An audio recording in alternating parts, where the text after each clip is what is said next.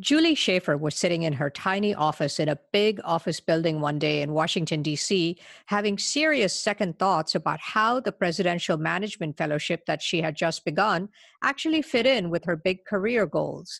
Then, a chance meeting sent her on a wild ride deep into the world of dangerous pandemics. Just as I was, about to head into an existential or maybe like a quarter life crisis, my supervisor came by. She had someone with her and said, "Here, this guy needs your help." And it was Bruce Gellin, who was then the head of the National Vaccine Program Office.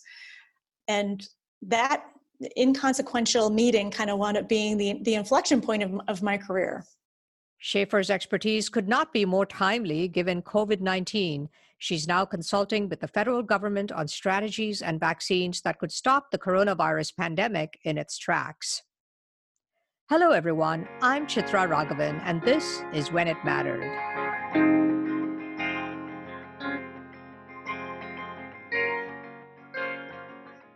This episode is brought to you by Good Story, an advisory firm helping technology startups find their narrative.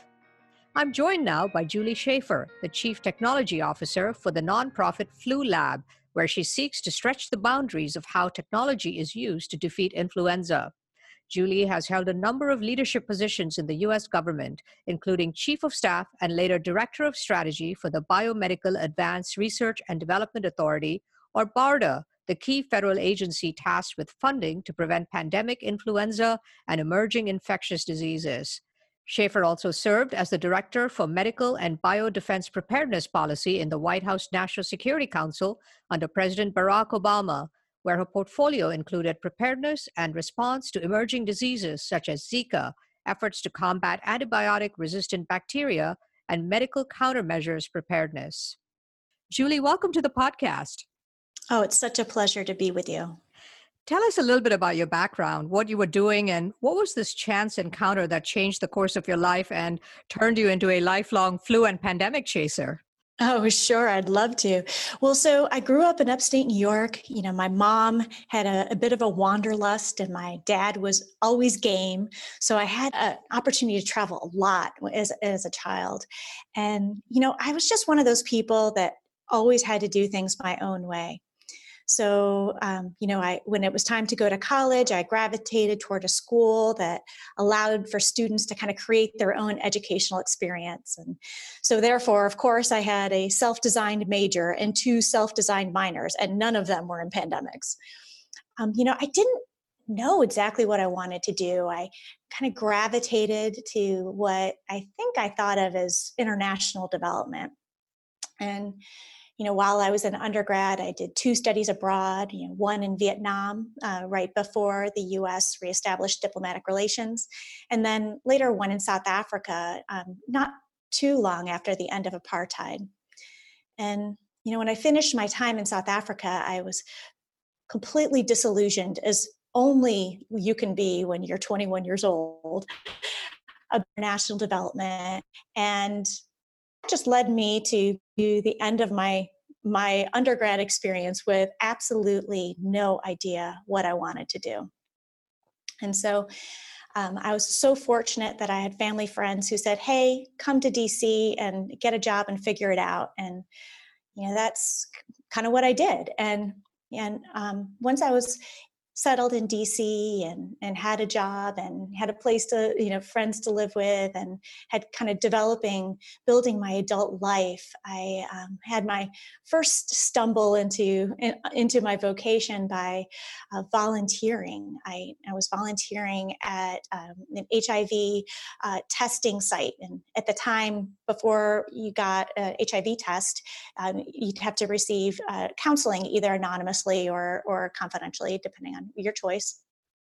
And, just really clicked for me. It was one of the first things that I was doing that I just felt like I was really good at. I was good at being in that counseling situation, about being, that with the intensity of the one-on-one, conversation about really intense things. And I really loved the testing aspect. I loved that that testing provided such important information to the individual, but then also that fueled that important information to a community. So what happened next? So then I thought, well, I've got it. I figured out what my path was. So handled. So I went to grad school for 2 degrees, one in public health and concurrently one in social work. And that made complete sense for the career I was planning in reproductive and sexual health and, that kind of community work. And the one thing I knew as I finished those studies, which were wonderful, is that I did not want to feel like I felt like at the end of undergrad when I didn't know what I was going to do, and was, sitting in at the graduation ceremony, just quaking in my boots because I didn't know what I wanted to do next. So I made sure that I wanted to have a job squared away before graduation. And what was that job? So I went through a bunch of different options, and one of the options that I was looking at was a presidential management fellowship with the federal government. And out of all the options I was looking at, this made the least amount of sense for what I wanted to do. It was working in kind of policy level in the federal government, and I kind of, as much as I kind of thought I would be working on a community level, kind of doing the kind of things I was doing when I was doing HIV testing and counseling. But, I just kept making it through the various application stages and somehow found myself a finalist.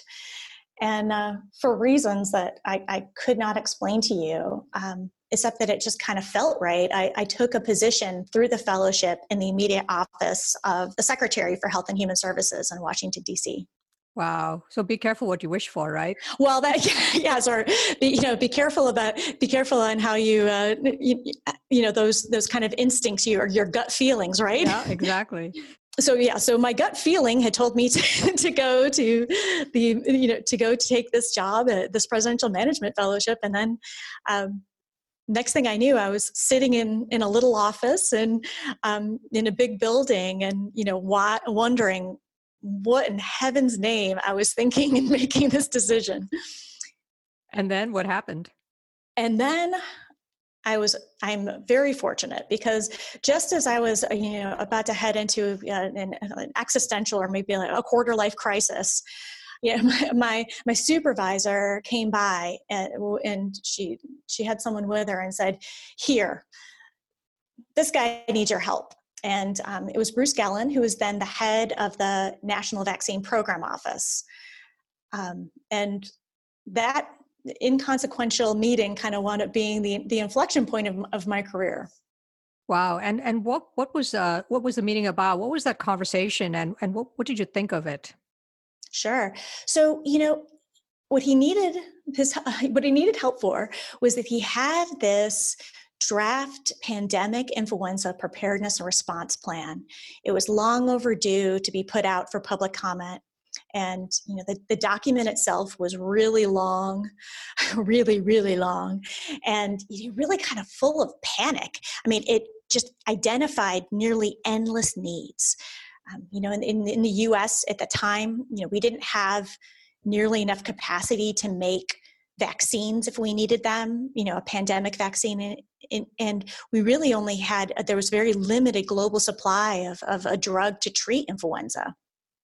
And, most importantly, there's just not a lot of state and local plans or resources. So it was a plan that identified a lot of problems and didn't have a lot of solutions. But it wasn't going anywhere, was it? It wasn't going anywhere. It wasn't going anywhere. We bravely soldiered on with the plan. We got it cleaned up and put it out for public comment, and got a lot of public comment. But really, that plan itself, it wasn't really going anywhere. But while all of this is happening, the context around us was changing. And what was that context? Well, so a few things were happening. First of all, there was a really concerning outbreak of H5N1 avian influenza that started in Asia and in Southeast Asia, and this was what's called a highly pathogenic influenza virus, and meaning that it killed those creatures, including humans, that were infected with it. Had a very high mortality rate when it infected people. So that was a wake-up call for a lot of people about how destructive influenza could be. And the other thing that happened was Hurricane Katrina, which, among many other things, reinforced the absolute need for coordination and planning among state and local governments and the federal government, and how and what it looks like if that coordination and planning doesn't take place. So you're working on all of this, right? So how did you then end up at BARDA? And tell us a little bit, because it's a key agency that's involved now also with COVID. How did you make that transition? And you did a bunch of different work, including influenza, but not limited to it, right?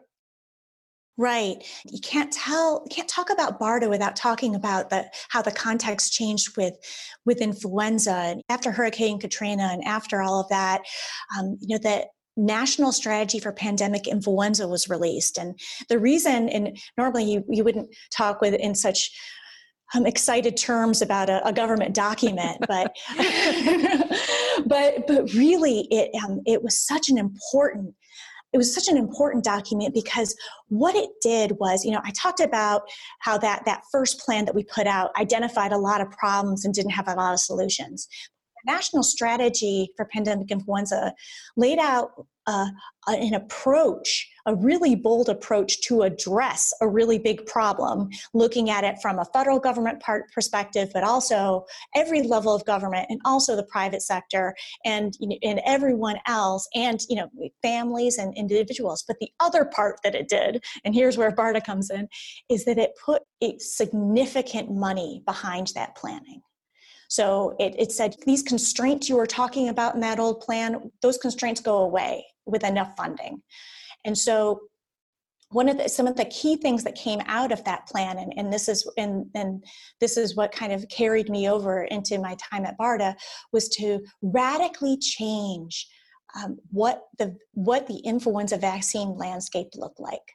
I talked a little bit about how there was so little capacity to make vaccines that if we needed to make enough to supply everyone in the U.S., and not even talking about everyone in the world, but even just covering everyone in the U.S., you need hundreds of millions of doses of vaccines, and we had so little. And what that plan did, and the funding behind it, was said, okay, we're going to build the capacity within the United States to make hundreds of millions of doses of vaccine. And that was one of the first things when BARDA was established in 2006. That was one of the first things that BARDA was charged with. So so you were responsible for a bunch of different strategic decisions that had to be executed within BARDA, dealing with the influenza vaccine and the pandemic, right? Potential pandemics. That's right. I was so fortunate, and I think so many of us can say that we've had kind of helping hands along our careers that kind of led us into different directions. And while I started in policy, is shortly after I moved to BARDA, I moved into the program part. And so me with this liberal arts background, and then more of a science-based graduate school background, moved into the kind of the craft or the trade of what it takes to make a vaccine. And so the wandering around vaccine manufacturing facilities and figuring out how air handling systems work, and really the nuts and bolts of what it takes to make a whole lot of vaccine, and in using different approaches, using ones that we know of, and also trying different kinds. And then after that, you wound up at the National Security Council at the White House. That's exactly right. So after I'd had some time both doing policy and then working in the program aspects of really that advanced development of vaccines and drugs, I was just starting to feel a little tiny bit restless. And so I guess the universe heard me, and I wound up at going over for a detail at the National Security Council. And at think that I was suggested for that position because of my pandemic influenza background, because it seemed like it was a good time. It was shortly after the Ebola outbreaks in West Africa, and it seemed like a good time to revisit our pandemic planning. So now that you've had all of that experience, right? You've had it from every different angle, dealing with and studying pandemics, looking at vaccines, and then comes COVID. Can you put in perspective sort of everything that you learned about influenza and why this is so different, and what makes this such a terrible problem and a challenge for the world? Right. And I think that, the experience that I had when I was at the National Security Council, I went there to address pandemic planning, but almost immediately wound up responding to another outbreak, Zika. And I think that there are some threads for influenza and Zika and in a number of these other infectious diseases that help shape why COVID-19 is a particular challenge. First I would say is that all of that time that we spent building that vaccine infrastructure for influenza, well, that just doesn't exist for COVID-19. We didn't have a vaccine backbone waiting to just pop in the exact virus strain that we were presented with and get going on manufacturing. We really had to start much closer to the beginning with COVID-19 than with influenza. And so essentially there's really nothing, right? You're starting from a blank slate. Right.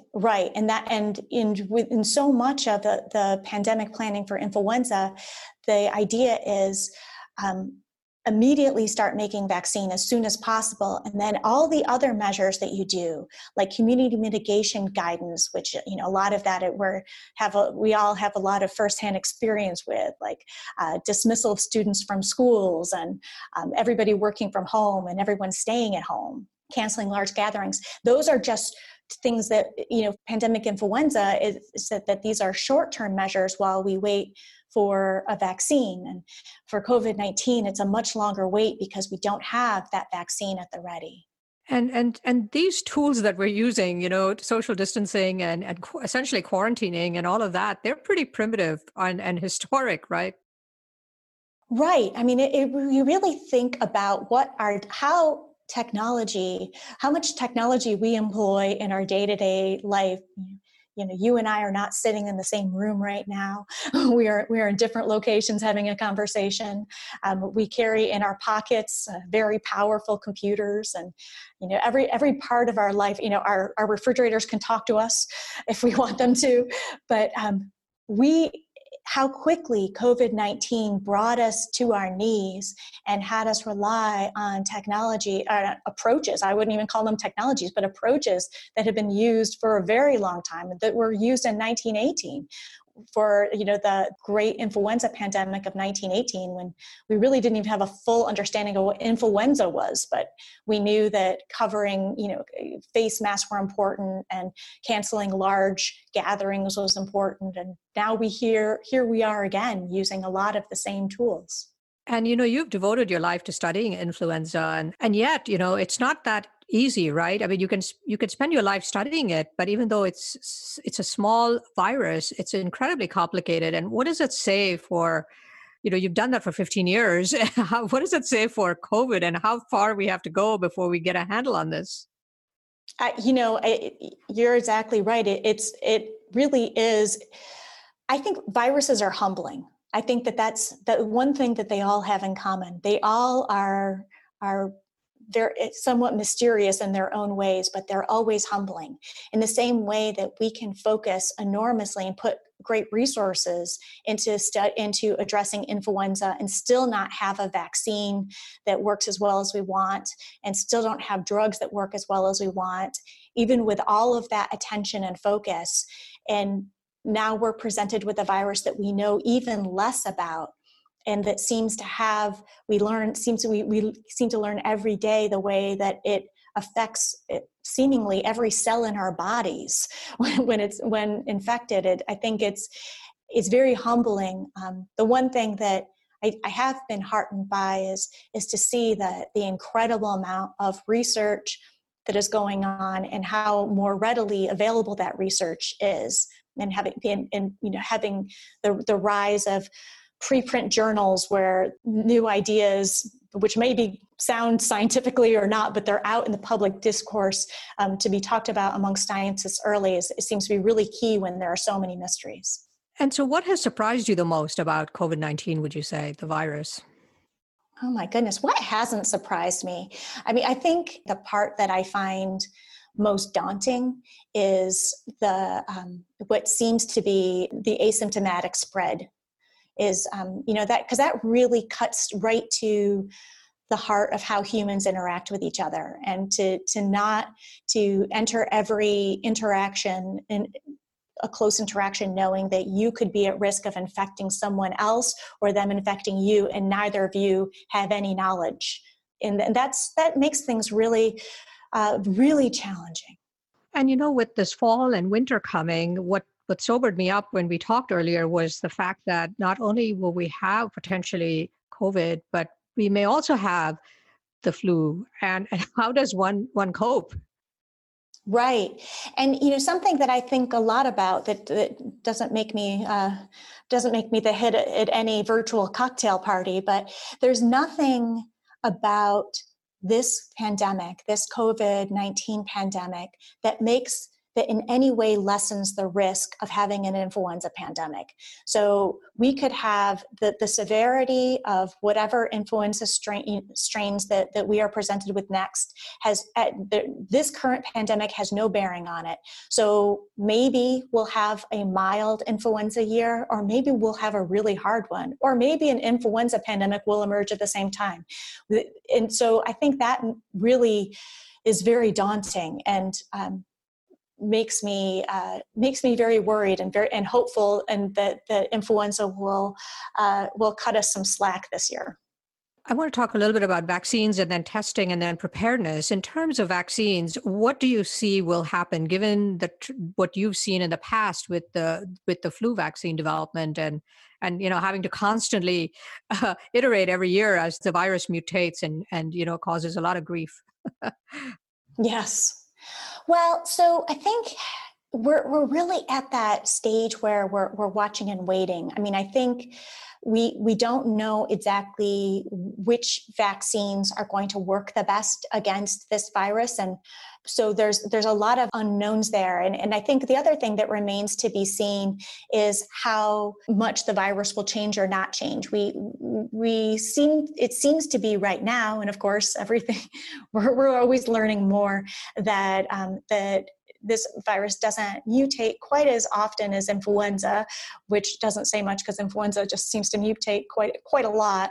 But so if it's if the virus is more stable, then that means that a vaccine in the same formulation, whatever is chosen, should be able to offer protection for longer. That's certainly everyone's hope, but there is a great deal of unknown, and all of the variables are unknown, unlike, say, an influenza pandemic where we know what platform of vaccine we're going to use. The exact influenza strain that's put into that platform would be dependent on the pandemic, but the technology and the approach we already know what that is. And with COVID-19, we're figuring that out. So we really are, as they say, building the plane while flying. And with influenza, for instance, you were saying when we talked earlier that, unlike smallpox, which could be eradicated because, you don't have animal reservoirs with the flu virus, with wild birds carrying it around the world, it makes it impossible to eradicate. I mean, what do we know about COVID-19 and where we might end up with it?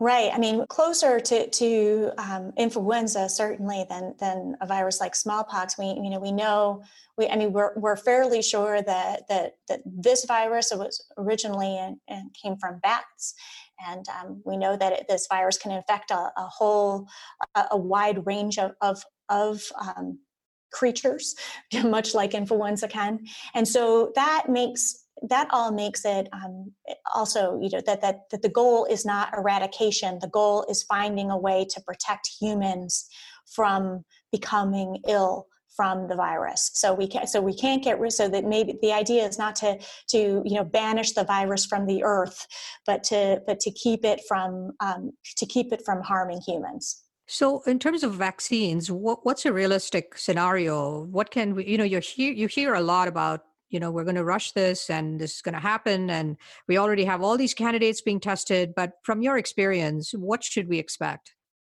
I mean, we're in such uncharted territory. The timelines that we're discussing are far faster than any timeline than we've ever tried. That doesn't mean that anyone is proposing taking shortcuts on the important safety and efficacy testing. It really means that they're looking at all the places where things can be accelerated, where we can apply that technologies that we haven't before toward this problem. So, but the parts that count the most in terms of is this vaccine safe to use in people, and does it do what we want it to do? There are no shortcuts to that, and that's the part that it also has the greatest uncertainty. So let's talk about testing. Why can't more people get tested? I mean, what are the issues? It seems like Europe is doing an incredible job of testing people. Asian countries are doing it. What's the holdup and what's the hang up?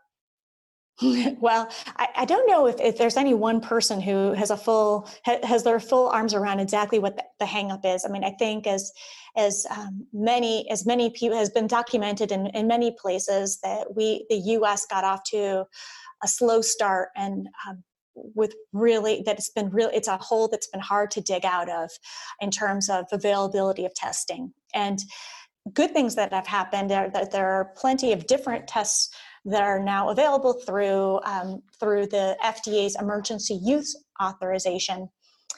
The bad news is that as more of them are being used, because the process for an emergency use authorization is a little bit different than a usual approval or clearance, not all of them have performed as well as we wanted them to.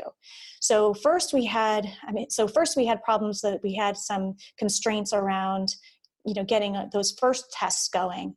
And then now that we have lots of different tests available, we have some constraints around how well they perform. And then, of course, we're always going to have constraints. When everybody needs and uses the same materials at the same time, we will have constraints on availability of materials like swabs or the chemicals that are needed to make the tests work. These is just when everything is happening at the same time around the world, these kind of supply constraints happen. And is that happening? Is that one of the reasons? I mean, I think that's not luckily the biggest reason, but it is something that there have been spot kind of constraints around supplies, which is again to be expected, and so I think that all of those things make it, and then because of the unique way that the United States works in terms of how healthcare works with us, and how our states and locals and federal different entities, and it can make it really challenging to have kind of unified testing systems that might be occurring in other countries. You've been in this for 15 years. You've dealt with pandemics. You've planned for pandemics. Just looking at where we are now, what has that taught you? Well, I mean, I think, like a lot of us, I think we think when we've seen a pandemic, we've seen one pandemic. I mean, we planned for, in 2005, we planned for a very severe influenza pandemic. And then we got one in 2009 that didn't look anything like what we planned for. And then now we have a pandemic that's not an influenza pandemic, but has more elements of what we planned for in 2005 than than the actual influenza one we saw in 2009. I think that one thing that I've learned is that it's important to do planning, but the actual plans are not used as often as what people learn from doing the planning itself. So the relationships that are built by doing those plans and the time that people take to kind of think through scenarios is probably more valuable than anything that's typed up and collecting dust on the corner of your desk. And in terms of pandemic preparedness, right? I mean, you've seen the crisis of lack of stockpiles of ventilators and masks, critical medical supplies. And we have a federal agency, BARDA, that's tasked with all of this. And we have a strategy. We've got experts. But how does one prepare for something like this without over preparing or under preparing? Right. And that really is the hardest part, because, a lot of the stuff that is most important to do, like stockpiling of key medical material that we know we're going to need, like masks and respirators, like gowns, like certain equipment that we just, ventilators, or, things like that. It's very costly to purchase and then maintain. These things are maintained in the Strategic National Stockpile. They require, everyone always has 5 different places that we could put $1 in terms of any kind of budget, budgeting in our homes, and then certainly federal budget. And so what it takes to set aside those enormous sums of money, and then pay into that to maintain their storage when they may never be used, and then replace them when they expire. It's very challenging. Humans have a hard time doing that kind of risk planning, and a million books have been written on this subject, so I won't attempt to write another one on this in this conversation. But I think that a lot of it really comes down to the way that humans make decisions. That in this moment, right now, in this crisis moment, people care more about masks and respirators than in any time during my career, and when this is all over, they will go back to being what they were before, probably, which is deeply unsexy to everyone but me and 20 other people. So I think that it's that maintaining that attention to that kind of preparedness is incredibly challenging. Yeah, I guess the human memory too, right? We just forget what we want to forget, and habits are very hard to change. They are, and we as humans and as decision makers, we tend to address what's right in front of us. And so planning ahead for something that might happen or may not happen is really challenging in a context when 5 things are in front of you, kind of screaming in your face. Based on all of your wealth of experience and knowledge, if there was one thing we could have done differently, with the caveat that hindsight obviously is 2020, and we're not second guessing, but if there were one thing we could have done differently that might have changed the course of this, what might that be?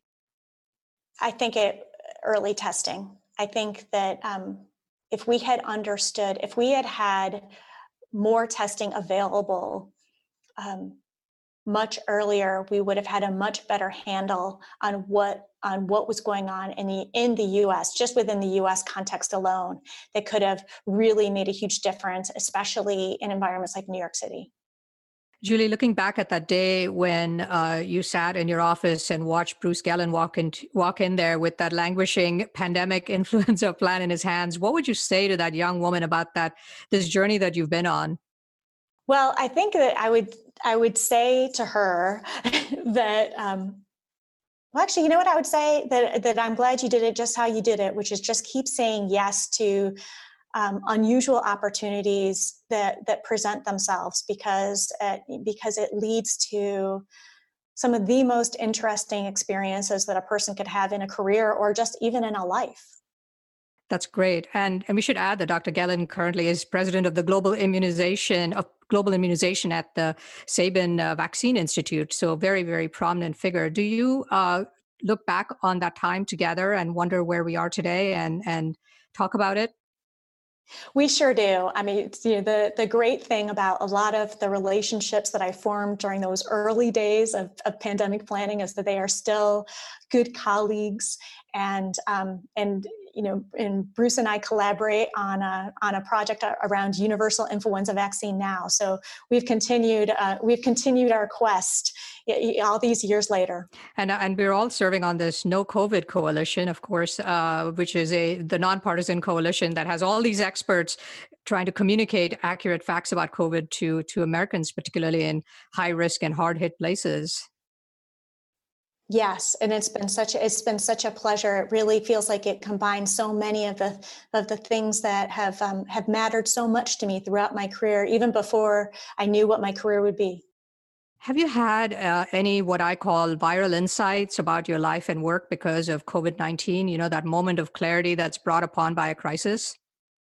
I think that so many of the things that I think would be most helpful for addressing COVID-19 are the things that I'm most passionate about. And so in terms of understanding, having wearables that will tell us that we're sick before we're sick, pre-symptomatic identification of infection, and having testing that's available in our homes, those things that I've always been so passionate about, this has only reinforced that I was passionate about the right things, and that it all is fueled my fire to get there on those technologies. Oh, that's wonderful. Julie, it's so great to have you and to talk about deadly viruses and the havoc that they wreak.